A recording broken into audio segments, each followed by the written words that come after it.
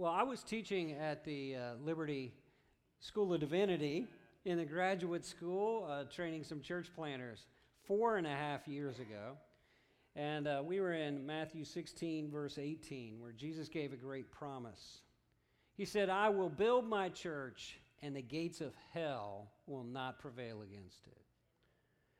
Now, I made one of those statements that professors get away with. I said, I believe that if we would learn to cooperate with Jesus in planting churches, you can plant a church anywhere, and it would kick in the gates of hell. Now, it just so happened that the Holy Spirit heard me say that. And immediately I felt the voice of the Lord saying to me, "Do you believe that, Dave?" So I'm teaching class, but I'm having a conversation with God, and I said, "Yeah, I believe that."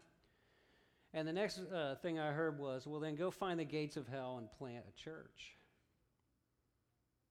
3 years ago, Kathy and I moved to Las Vegas, Nevada, also known as what city? Sin City. And Paul wrote to the Romans, and he said, "Where sin abounds, grace should abound that much more." And so the name of our church is Grace City. And we're trying to do our part to see God transform Sin City into Grace City. Well, we live up to our name in Las Vegas. We are Sin City. We lead the nation in addiction, sex addiction, gambling addiction, alcohol addiction, drug addiction. We have more casinos, more strip clubs, more nightclubs than anywhere else in the world. LA comes to Las Vegas every weekend to party. Prostitution's legal in our state. Gambling is legal. You can gamble in Walmart. Alcohol is sold every day of the year, every hour of the day. We're a city that never sleeps, and sin never takes a day off. We lead in divorce. We lead in abandoned kids. We lead in the amount of alcohol consumed per person daily. And you add all that up, we lead the nation in suicide. We dwarf the national average. We live in a broken city. But Jesus said, "I will build my church, and the gates of hell will not prevail against it." Our church is inside Las Vegas. There's some great churches and stuff going on outside the city limits, but where we're at is ironically called Paradise. And the 2 zip codes we are in have 122,000 people. Now, I want you to get your head around this. 122,000 people. And on Easter Sunday, if we added up the handful of Christian churches in the 2 zip codes that are not Catholic, not Mormon, not Jehovah's Witness, not New Age, Christian churches, gospel-preaching churches, the attendance this last year was 2,000 people. We have 3 church buildings in our zip codes. That's 1.6% of our population. That makes us by number an unreached people group. So you don't have to leave the country to find a mission field. Compare that. When I was in Gahanna, 30,000 people. I counted up one year, and there were 8,000 people in church that Easter out of 30,000 people. So think of the difference. So when you pray for us, we appreciate it. One of the sweetest things, it's been great seeing so many of the people that we love so much this weekend. And it's great to be back at this church. But the thing that really meant a lot to me is a lot of you will say you've been getting our newsletter and you pray for us consistently. That means the world to us. And if you don't get our newsletter, you can stop by the table right on your way out and get a newsletter. Also, when I left New Life and went to Liberty, I wrote a lot of books, so you can pick up some of those books. One of them I recommend to you came out of when we started this church 30 years ago. We knocked on doors around the neighborhoods here and asked several questions. And one of the questions was, if you could ask God any question, what would you ask him? And the answer we got most often was, why do bad things happen to good people? And so that's the number one question of Christians, and that's the number one question of non-Christians. And atheists, that's their biggest hang-up. There's a little book back there and a bunch of others, some marriage books and prayer books and a bunch of things that you can pick up And so we'd appreciate that. I also want to say thank you to this church because you have supported us as a church plant of New Life Church, and we appreciate your generosity. We appreciate your prayers. A team came out for our launch Sunday 2.5 years ago, and so we want to thank you for that. Okay, tell the person next to you, first of all, say, he looks a lot older, but I think Kathy looked about the same. Go ahead, you can say that. Hey, go ahead, I'll give you permission. You can say to the person next to you, when is he going to start preaching? I'm starting right now, so you better fasten your seatbelt. Here we go. We're going to talk about gospel-powered love. Say it with me, gospel-powered love. Say it with a little feeling. Gospel-powered love. Yeah, that's what we're supposed to live out. Because of the gospel, I appreciate Steve saying, if it's taken root in your life, it will bear fruit in your life. And so when you really get it, it changes you. And it changes you in such a way that it's got to come out and impact other people. We're going to talk today about gospel-powered love, and the context is talking about loving your neighbor. 3 times in the New Testament, Jesus reiterated this command. One of them is in Mark chapter 12. So go to Mark chapter 12. I think you've got a handout in your bulletin as well. It's going to be on the screens. If you get it on your phone, don't go texting and Facebooking while I'm talking, because I'll come and take that phone away from you. I used to teach freshmen at Liberty, so. Mark chapter 12, verse 28.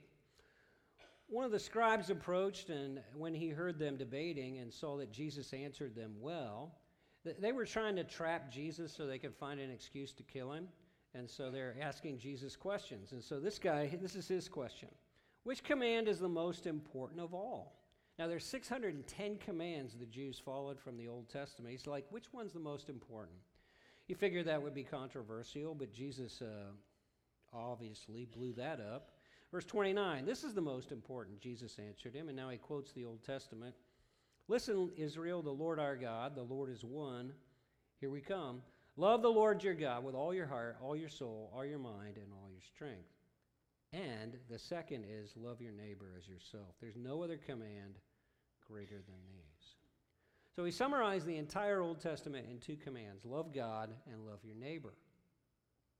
But then he comes back at a short time later during an event we call the Last Supper, and he looks at his disciples and he says, look, guys, a new commandment. So there's the great commandment. This is the new commandment. A new commandment I give you, that you love one another. By this will all men know that you're my disciples, if you love one another. I think loving one another has to do with loving those that are in the family of God, that are part of our Christian community, people we're doing life with as believers. Loving your neighbor is loving those outside. And so I'm going to talk to you about what it means to love your neighbor, those that are outside the family of God. You say, well, how do you know that? Well, look at Luke chapter 10. Luke chapter 10. We have the same scenario, although Luke adds a parable that Jesus gave to it. Luke 10:25, an expert of the law stood up saying, Teacher, what must I do to inherit eternal life? And Jesus said, well, what's written in the law? How do you read it? And he answered, love the Lord your God with all your heart, soul, mind, and strength, and your neighbor as yourself. It says, you answered correctly, he told him. Do this and live. But, wanting to justify himself, the man asked Jesus, and who is my neighbor? So what we're going to do for the next minute or two is we're going to answer that question using the parable of Jesus. Who is it that you are responsible to love? When Jesus says the part of the great commandment is love your neighbor. Jesus took up the question and said, a man was going down from Jerusalem to Jericho, and that's a downhill walk down a narrow road going down to the Jordan River. Fell into the hands of robbers. They stripped him, beat him, and fled, leaving him half dead. So this is a guy with great hurt and great need. Remember that. In the same way, a priest happened to be going down that road, and when he saw him, he passed by on the other side. So this priest saw him and didn't do anything about it. In the same way, a Levite, when he arrived at that place, saw him and passed by on the other side. So he saw him and didn't do anything about it. Verse 33, key verse, it says, but a Samaritan. Now, Samaritans were people that were looked down on by the Jews because they were ethnically mixed. They were half Jewish and half Gentile. They also were religiously mixed. They had Judaism, and then they had an amalgamation of some pagan religions. And so the Jews looked down at them as not as good as the Jews were. But yet when a Jewish man is hurting, the priest passed him by, the Levite passed him by, but a Samaritan, it says, on his journey came up to him, and when he saw him, he had compassion. So this guy felt something. When you experience the gospel, you feel something. It changes you. Not only changes your attitude and outlook about God, but it changes your attitude and outlook about people. He had compassion. He went over to him and he bandaged his wounds. He not only felt something, but he did something. He went over, he bandaged his wounds, he poured on oil and wine, and then he took him on his own animal. He brought him to the inn, and he took care of him. The next day he took out 2 denarii, which was quite a bit of money, and he gave them to the innkeeper and said, take care of him. When I come back, I'll reimburse you for whatever extra you spend. Now notice the next verse, it's key. Which of these 3 do you think proved to be a neighbor to the man who fell into the hands of robbers? Tell your neighbor the answer to that question. Go ahead. It's not hard. It's not a trick question. It's obvious. The guy said the one that showed him mercy. And Jesus said, go and do the same. I want you to understand something today. You cannot not love your neighbor and love God. You can't say you're loving God and not love your neighbor, because if you love me, he said you'll keep my commandments. Loving your neighbor is not an option. It's a command. It's a choice. It's a decision. So if you're going to follow God, this is part of what it means to follow God, and you'll learn a whole lot about God as you learn to love your neighbor. Tell the person next to you, love your neighbor. Say it with feeling. Yes, and I'm going to give you 3 things that will help you love your neighbor. Number 1, you got to be intentional about being Jesus in your neighbors, to your neighbors. You got to be intentional about being Jesus to your neighbors. All right, a little bit of theology for you. There's an event historically we call the incarnation of Jesus Christ, and we celebrate it. We have a whole day of the year we dedicate to this event. It is commonly called what? Christmas. Christmas, we celebrate God. No, not Groundhog's Day. I don't know what you're thinking. We celebrate God becoming a man. God becoming a man. Taking human flesh. Being locked into a human body. John 1 verse 14, it says the Word, that's Jesus, became flesh and blood. That happened when he became a baby and moved into the neighborhood. And that's what I want you to see. He became incarnate. He took human flesh, but he didn't stay up on a mountain somewhere in an ivory tower. He got down into the neighborhood. All right, I got a question for you. Where is Jesus right now? He's in heaven. He ascended back into heaven. He rose from the dead, walked on earth for 40 days, and ascended into heaven. He's seated at the right hand of the Father in heaven. Actually, when you deal with God on earth, you're dealing with the Holy Spirit. Where's the body of Jesus on earth? In this room. We are the body of Jesus Christ. It says so in 1 Corinthians chapter 12. It says, you are Christ's body. That's who you are. You must never forget this. Look, if Jesus wants to reach your neighbor, and he does, his way of doing it is probably going to be through his body, which is you and I. We are his body. We're his hands. We're his feet. We're his mouth. Look, if you see a part of your city where it doesn't seem like where Jesus is doing anything, don't blame Jesus. That means the body is not doing what it should do. Where I live, we don't have a lot of churches. We don't have a lot of Christians. I just gave you some statistics. Where's the body of Christ? It's up to us to be the body of Christ. You're going to be the Jesus that your neighbors see and hear and that encounter if they're going to encounter God. Now, loving your neighbor and being Jesus to your neighbors works no matter where you live. You don't have to be in Las Vegas. Kathy and I have lived in 3 places. We lived in Lynchburg, Virginia, in the Bible Belt. We lived here in the Midwest, and we've lived in Las Vegas. And we've seen that you can love your neighbor no matter where you live. So let's talk about 3 things you can do and how this works. Let me tell you about our first neighbors in Gehenna. We lived on Wendler Boulevard. You know where that is? Right down the road here off Stigler. And we moved into a little house there, and we had neighbors next door that had moved in a couple months in front of us named Sean and Kathy. Say Sean and Kathy. Those were our neighbors. Well, when I meet a person, I have a passion to see every person I meet give their life completely, totally to Jesus Christ to such an extent that they would be willing to take the gospel anywhere on the planet and die trying. But the first time I met Sean, I did not say, Sean, how would you like to give your entire life to Jesus Christ, sell everything you have, go somewhere that's nasty in the world, taking the gospel, and die if you need to? I didn't ask him that. I said, why don't you guys come over for some Breyers ice cream? Guess what he said? Yes. You know, we're ineffective in evangelism because we don't realize it's a process leading to an event, and we tend to ask for a big ask before somebody's ready to say yes to that. We get discouraged. We just aren't asking the right question. We need to ask an ask that they can answer yes. Well, he came over, and they had a good time, and we said, hey, why don't you guys, you want to come back next week for dinner?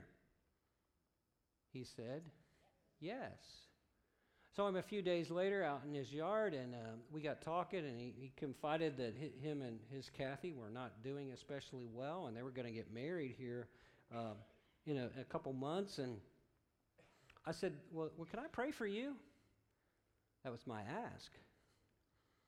He said, well, I said, it won't hurt, and let me just pray for you right now. And I just put my hand on his shoulder, and I prayed for him. And I got done, and I noticed he had tears in his eyes. I said, what? And he said, nobody's ever prayed for me before. Well, we had him back over again for dinner, I think, and then we invited them. We said, hey, we're starting a new church down the street in Gehenna Middle School West. You don't ever have to come back, but I'd like to ask you to come just as an outsider, checking it out, and then tell us what you think, what we could do better afterwards. Could you do that? They said, yes. I think it's too often we invite people to church, and you need to invite somebody to coffee or to lunch or to ice cream before you invite them to church. We are making the wrong invitation. Well, they came to church, and afterward, they gave me an ask. They said, can we come back? Guess what I said? Yes, absolutely. They came back, and they liked it, and they kept coming. Then we invited them to dinner again, and part of the dinner, I said, hey, would you mind if I just told you my story? And I gave them like a 5 or 10 minute my testimony before Jesus, how I met Jesus, and how Jesus has changed me. And they really liked it, and they thanked me. And I said, well, would you mind if I told you Jesus' story? And I told them the Jesus story of how God loves them and created this world, and sin had broken that relationship, and God sent his son Jesus to restore that relationship, and he lived a perfect life, and he died on a cross, and he rose again from the dead. And they're like, we never understood that before. I said, would you like to give your life to that as much as you know right now? Would you like to turn from your sin and ask God to come into your life and change you? And they said, yes. Well, I'm a little bit hardcore, and I said, well, if you really mean this, we're going to get down on our knees right here, and we're going to tell him out loud. I said, you want to do that? They said, and they did. They got born again, saved. Say, yay, God. Right here in Gahanna, Ohio. People get saved in Gahanna, Ohio. They became part of our church and served, and eventually they moved to another city, but yay to God. It also works in Las Vegas. Let me tell you about two of my neighbors in Las Vegas quickly. One is Randy and his wife, Michael. That's Randy's house on the left. That's my house on the right. Randy had moved in to where we lived in Las Vegas about 2 months before we did. He was working. He had a job there. He moved from San Francisco. And his wife, they had a daughter still in school, so they were waiting till she finished school to go pick her up and to bring everybody and the furniture back. Well, we moved to Las Vegas. Kathy got into our house a few weeks early to get set up, and I came out with 15 students from Liberty University who were part of our church planning team. Well, I came out with 2 trucks. We got there Thursday evening. Kathy had dinner for us. We all ate, and then the doorbell rang, and it was the neighbor kids. Kathy had been there a few weeks and had been playing with the neighbor kids, and they said, can Kathy come out and play? We're like, yeah, but you're going to get more than that. So they got 15 college kids, and they're out there playing with these kids, and then more kids started coming, and then their parents came to see what was going on. And I've been in Las Vegas an hour and a half, and I am introducing all the neighbors to each other.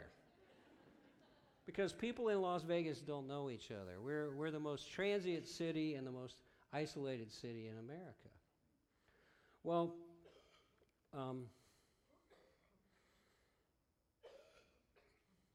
Kathy sees Randy there, and we get talking to him and realize he's our next door neighbor. And she said, so you're there all by yourself? And he said, yeah. And she said, so you're kind of lonely and you're hungry? And he said, yeah. She said, can I invite you to dinner? He said, yes. He came to dinner. We found out that he thought he was an atheist, and we didn't say a whole lot about God, but he kept raving about it. And she said, would you like to come back next week? He said, yes. Well, in the course of dinner, he did find out that why we came, to start a church. And he also said, this weekend I'm going to get a truck. I'm going to load up my wife and my daughter, going to bring all our furniture back. And I said, well, can we help you unload?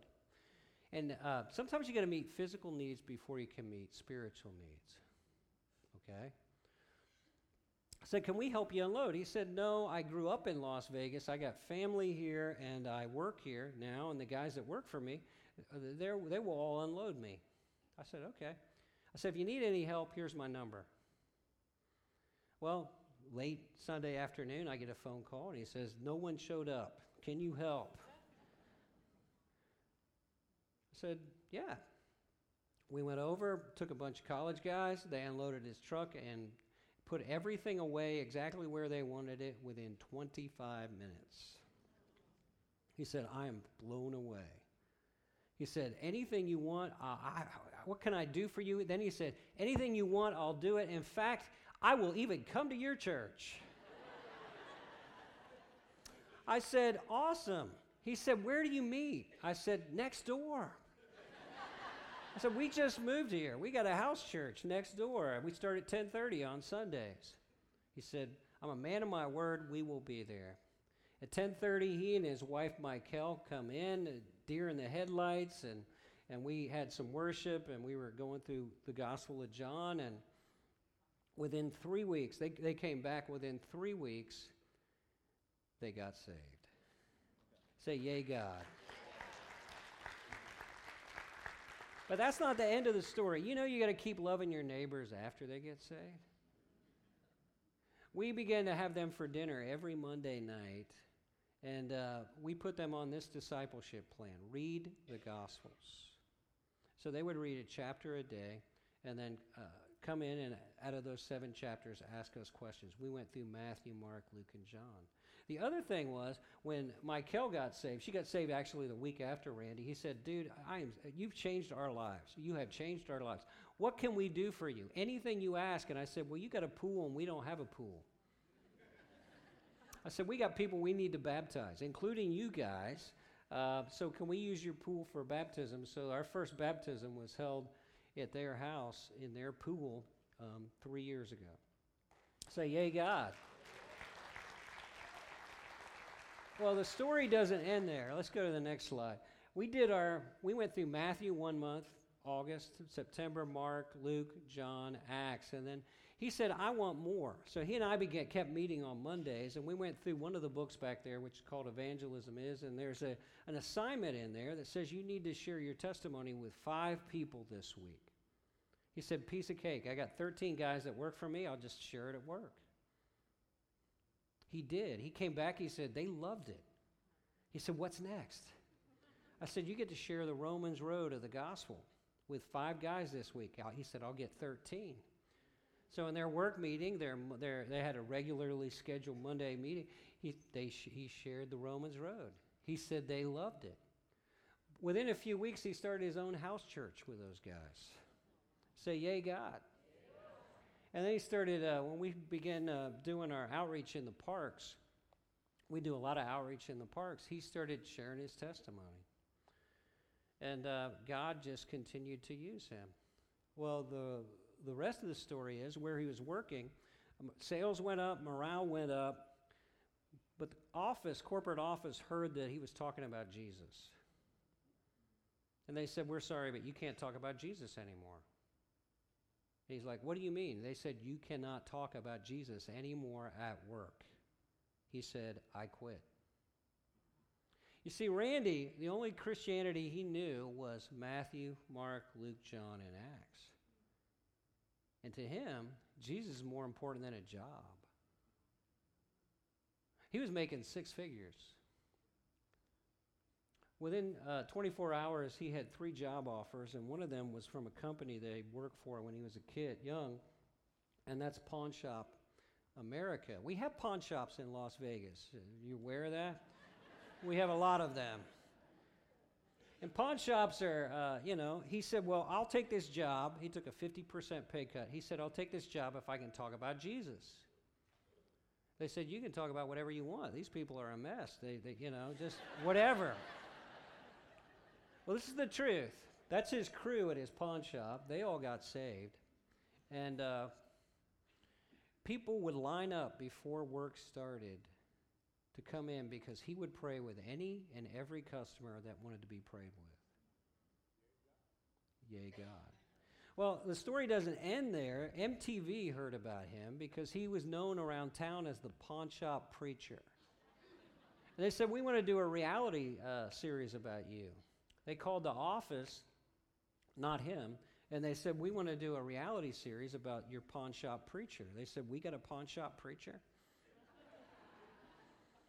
And they made a corporate decision that they didn't want the gospel to be part of their corporation, and they demoted him and transferred him far away to a total other side of town so people wouldn't know where he was. And they said, no more talking about Jesus. Guess what he said? I quit, and he's got another job now. But he is in our Bible Institute. I forgot to tell you, we are a unique church. We're not just a church plant. We also do food and clothes daily, and we have a school of ministry. We have groups of people come out for a week at a time for training and ministry in the city. We just had a group from Grace College. We have students from all over the country come and spend the summer with us doing ministry in the city. We've got 8 or 10 of them this summer, and a bunch of them from Liberty University, for example. And then we've got people that come out for a year or two for an internship. 11 of the people that have done our internship are now on staff around the country at churches. Let's say, yay, God. Everybody on our staff is a missionary, so we all raise our own support. So Kathy and Dave are missionaries. And another thing we have is a Bible Institute. Our church is 2.5 years old. We have a Bible Institute. We're connected with Liberty University. We launched in January with 14 students. One of our students is a UNLV professor, a PhD professor. 3 of them are former drug dealers. 1 girl used to run a sex shop. 1 used to be a Mormon. 2 of them used to be homeless. 2 of them got saved in prison. So we have a unique Bible Institute. We have a unique church. We also have a Center for Church Planting, and we train church planters. We just last week started our first batch of guys from Utah. We had Salt Lake City, St. George, and then also New Mexico. And these guys are, in Utah, you realize a Christian is a cultist because of the domination of Mormonism. So these guys are really doing tough things in hard places so God gets the glory. Well, Randy's part of our Bible Institute. He's going to be starting a church in 3 years. He preaches now. I've got about 6 guys that preach for me on Sunday nights, young guys. We have two campuses. Our church is 2.5 years old, and we have 2 campuses. We have a Sunday morning one that meets in a high school, and then we have a Sunday night one. The high school is kind of in a middle-class area. The other one is in a very nasty area where 6 gangs operate, lots of pimps, prostitutes, drug addicts, drug dealers, a lot of poor people. He preached there last Sunday night. 7 people were born again. Say, yay, God. Look at me for a second. Paul told the Romans, he said, I'm not ashamed of the gospel of Jesus Christ, for it is the power of God unto salvation, to everyone that believes it. You know, God still changes people's lives. In Las Vegas, he changes people's lives in Gahanna, Ohio. And he wants to use you, being the hands and feet of Jesus, to change your neighbor's lives. All right, I got to shift into high gear here. Number 2, stretch out of your comfort zone to love your neighbors. Stretch out of your comfort zone to love your neighbors. The Pharisees and scribes were complaining about Jesus. They said, this man welcomes sinners and eats with them. Now think, Jesus is holy God, sinlessly righteous and perfect and just. And yet, when he came to earth, he hung out with sinners. That's out of his comfort zone. Let me be honest with you. Loving your neighbor will pull you out of your comfort zone. I'm an introvert. Loving my neighbor is never my initial comfortable thing. The Samaritan went way out of his comfort zone to help a Jew who was a mess, who had deep needs. But Jesus said, that's how you love your neighbor. Tell the person next to you, love your neighbor. Now, I'm going to read you a passage of Scripture that really messed my life up. When I was one of the pastors here, I was not good at this, and God really took me to school on it. Matthew 25, then the king will say to those on his right, come, you are blessed of my Father, inherit the kingdom prepared for you from the foundation of the world. So these are the people that are getting in, okay? What's their qualification? He said, for I was hungry, and you gave me something to eat. I was thirsty, and you gave me something to drink. I was a stranger, and you took me in. I was naked, and you clothed me. I was sick, and you took care of me. I was in prison, and you visited me. Then the righteous will answer him, Lord, when did we see you hungry and feed you, or thirsty, or give you something to drink? And when did we see you a stranger and take you in, or without clothes and clothe you?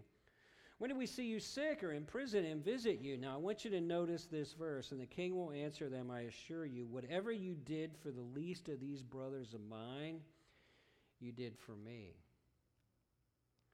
Later on, he says, some of you aren't getting in. And they're like, why? And he said, whatever you did not do for one of the least of these, you did not do for me. A lady named Mother Teresa gave me a phrase that changed my life. She served the least of the least in Calcutta, India, and she won a Nobel Prize for it, and she was being interviewed by Time magazine. And she was talking about how she did it. They're like, how can you keep giving out to people? How can you keep serving? And she said, well, we try to pray through our work by doing it with Jesus, for Jesus, and to Jesus. Now, listen to what she says. It helps us put our whole heart and soul into it She says, the dying, the crippled, the mental, the unwanted, the unloved. Look at these words. They are Jesus in disguise. It has changed my life to realize that every single person I encounter is Jesus in disguise. Because he said, the way you treat them is the way you treat me. When you love them, you are loving me. And when you're not loving them, you are not loving me. The person that lives this out better than anybody I personally know is my son, Andrew. A lot of you know Andrew. He's with us in Las Vegas. One of the guys that he's influenced is a guy named Jeremiah. Jeremiah is the guy on the left. He's waving at you there. Universal sign of friendship. Jeremiah, his mother started having kids at the age of 15. She had 4 kids with 4 men. Jeremiah is number 2. She was a drug addict. She's no longer living. His father is in prison and getting out this summer.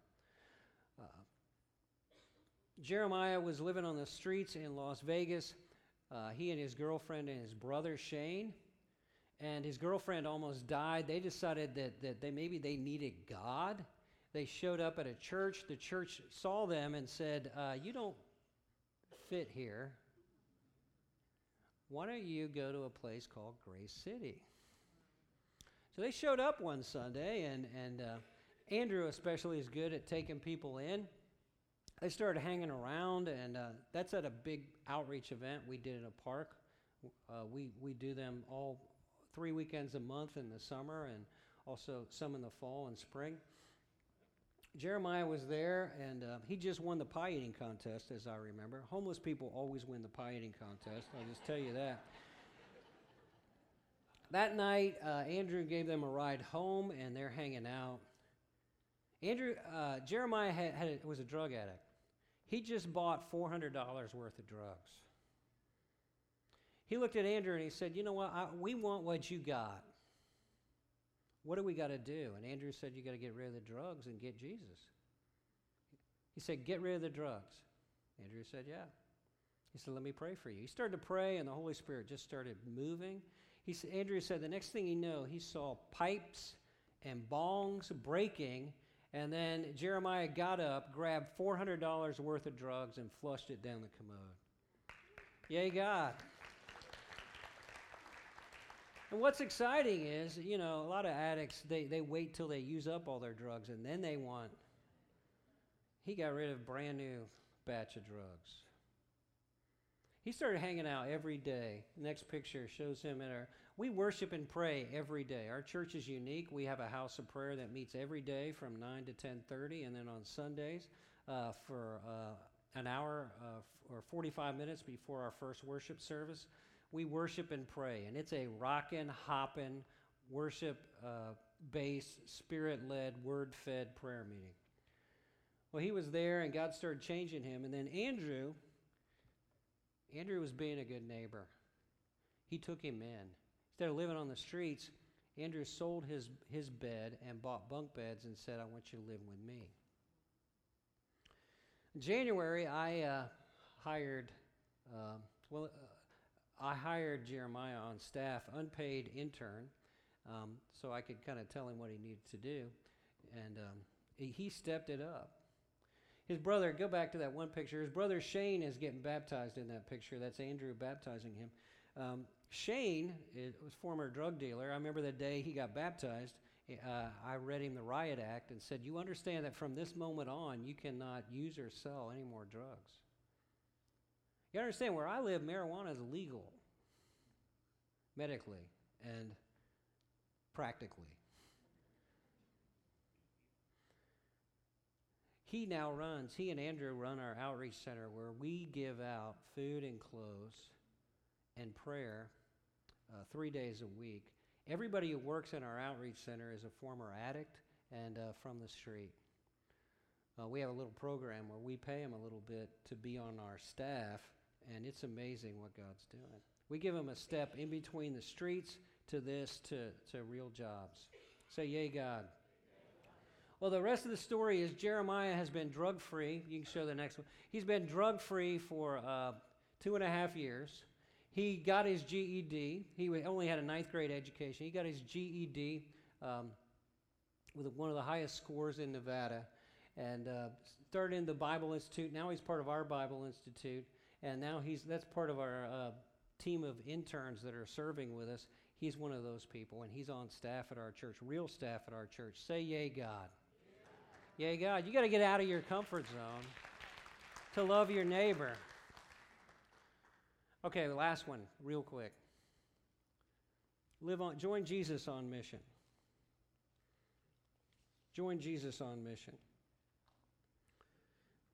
The greatest missionary in the world, name was Jesus Christ. He left the greatest cultural barrier, and he made the greatest impact. Okay, we're going to read John 20, verse 21. Are you ready? Jesus said to them again, peace to you, everybody now. As the Father has sent me, I also send you. Do it again with a little more enthusiasm. As the Father has sent me, I also send you. One more time, a little more enthusiasm. As the Father has sent me. Okay, Jesus' whole life was being a missionary. He's a missionary. He said, as the Father has sent me, I have sent you. Charles Spurgeon said, every Christian is either a missionary or an imposter. But repeat after me. I are a missionary. Now tell the person next to you. That's what God says you are. Now either you are an obedient missionary or a disobedient missionary. But you're a missionary. As the Father has sent me, I've sent you. You have been sent. The question is, are you living sent? Are you living like a missionary? The greatest fun you will have in your life is joining Jesus on his mission. Claude and Jenny were here last night at the Whitehall plant, and I asked them, I said, has the last month been the best? Have you had more fun the last month than you've had the rest of your life? And they're like, absolutely, positively, it's awesome. Look, if you think Christianity is routine or boring, you're just not living it right. The adventure comes when you get out of your boat and you join Jesus on mission. It's never meant to be lived hiding in your cocoon. Salt was never meant to stay in the shaker. Well, Kathy and I have lived in Lynchburg, Virginia, as well as Las Vegas and Gahanna. The first time we lived in Lynchburg, I was the campus pastor at Liberty University. I was having my devotions one day, and I came to Isaiah chapter 9 and verse 6. Let me read it to you. Verse 8, chapter 6 and verse 8, it says, then I heard the voice of the Lord saying, who will I send and who will go for us? Who will go for us? And Isaiah said, here am I, send me. And I prayed that morning. I said, okay, God, here am I, send me. Now, I prayed that prayer with not a lot of faith because I was a campus pastor at Liberty University. Everybody's a Christian. What's God going to do with me as a missionary today? Well, I go to work and I have a repeating thought in my head. Go to the mall, get a haircut. Go to the mall, get a haircut. Go to the mall, get a haircut. Finally, I realized that was God. At noon, I walked out of my office and was going out the door, and the secretary said, where are you going, Dave? I said, I'm going to the mall to get a haircut. Now, I didn't want to go to the mall because it was more expensive, and the other reason I didn't want to go to the mall because Liberty University at that time in Lynchburg, Virginia was a polarizing thing. And I knew what was going to happen. I was going to go in, they're going to ask me my name, where I work, what I do, and it was not going to be good. They were going to be armed behind me, and I would be unarmed. I get to the mall, absolutely. I knew what would happen. There was only one open chair, and the girl behind the open chair was one of the wildest looking chicks I'd ever seen in my life up until lately. She said, come on in, sit down. I sat down, what's your name? My name is Dave. I work at Liberty University. I'm the campus pastor. This is what I heard. Oh my God. I'm thinking, oh my God. She's armed, I'm unarmed. This is not going to go well for me. Then I heard this.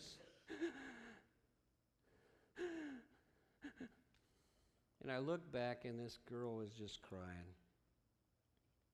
And I said, what's wrong? And she said, this morning, I looked up at God's face And I said, if you don't send a Christian today to talk to me, I'm going to kill myself tonight. That's Lynchburg, Virginia. You think they have broken people in Gahanna, Ohio? You don't have to go to Las Vegas. It can be right next door. It can be in the barber shop. The difference is living sent, joining Jesus on mission. You're commanded to love your neighbor. That's not an option. If you're filled with the gospel, you can't help but love your neighbor. Would you bow your heads, please? With our heads bowed, just a couple quick questions. If you would say, I want to thank God because he did speak to me today, and I want to thank him for speaking to me, would you lift your hands real high right now and just hold them up? Say, God, I want to thank you. I appreciate it. You're good. Thanks for speaking to me. You may put your hands down. Second question, you would say, I need to make a few changes, and I need grace to make some changes. Maybe you need to go back to the way you used to be when it came to loving your neighbors, but you need to make some changes. Would you lift your hands up real high, real high, real high? Hold them up there. Everybody, you need to make some changes, and you're saying, God, I need grace to make those changes. Just hold them up there, because as you hold them up, that's humbling, and as you humble yourself, God pours grace into your life. God bless you. Let me put them down. I got one last question. It would be wrong for us to not give you an opportunity to be prayed for if you're a hurting, broken person. And maybe your hurt drove you to check out church. Or maybe you're here all the time, but you're going through a really tough situation. Or maybe you're that person that would say, you know what, I gave God a shot here, and if something doesn't happen soon, I don't know. If that's you and you would say, I am hurting today, and Pastor Dave, would you pray for me? Would you you can either look up at me and nod your head or just raise your hand real high. All over this room, that's you. I'm seeing hands. I'm seeing some people nodding at me. All over this room, raise your hand or just look up at me, would you? And when we're done, I will be up here. I'll be happy to pray with you, or we have other folks, part of the church prayer team here, that would be happy to pray with you. In fact, right now, the music's going to begin, and I'm going to invite you to stand up. And if you just want somebody to pray with you, don't leave with the same burden you brought in. So let's stand for prayer. Father, I just ask you to pour out grace on us in the name of Jesus. And God, I ask you to work and bring glory to yourself. In Jesus' name we pray. And as you stand, if you'd like to just walk over right now to one of these prayer places, let somebody pray with you right now. Let them pray with you. Let them pray for you. Let them be the tool of God to lift the burden that you brought in.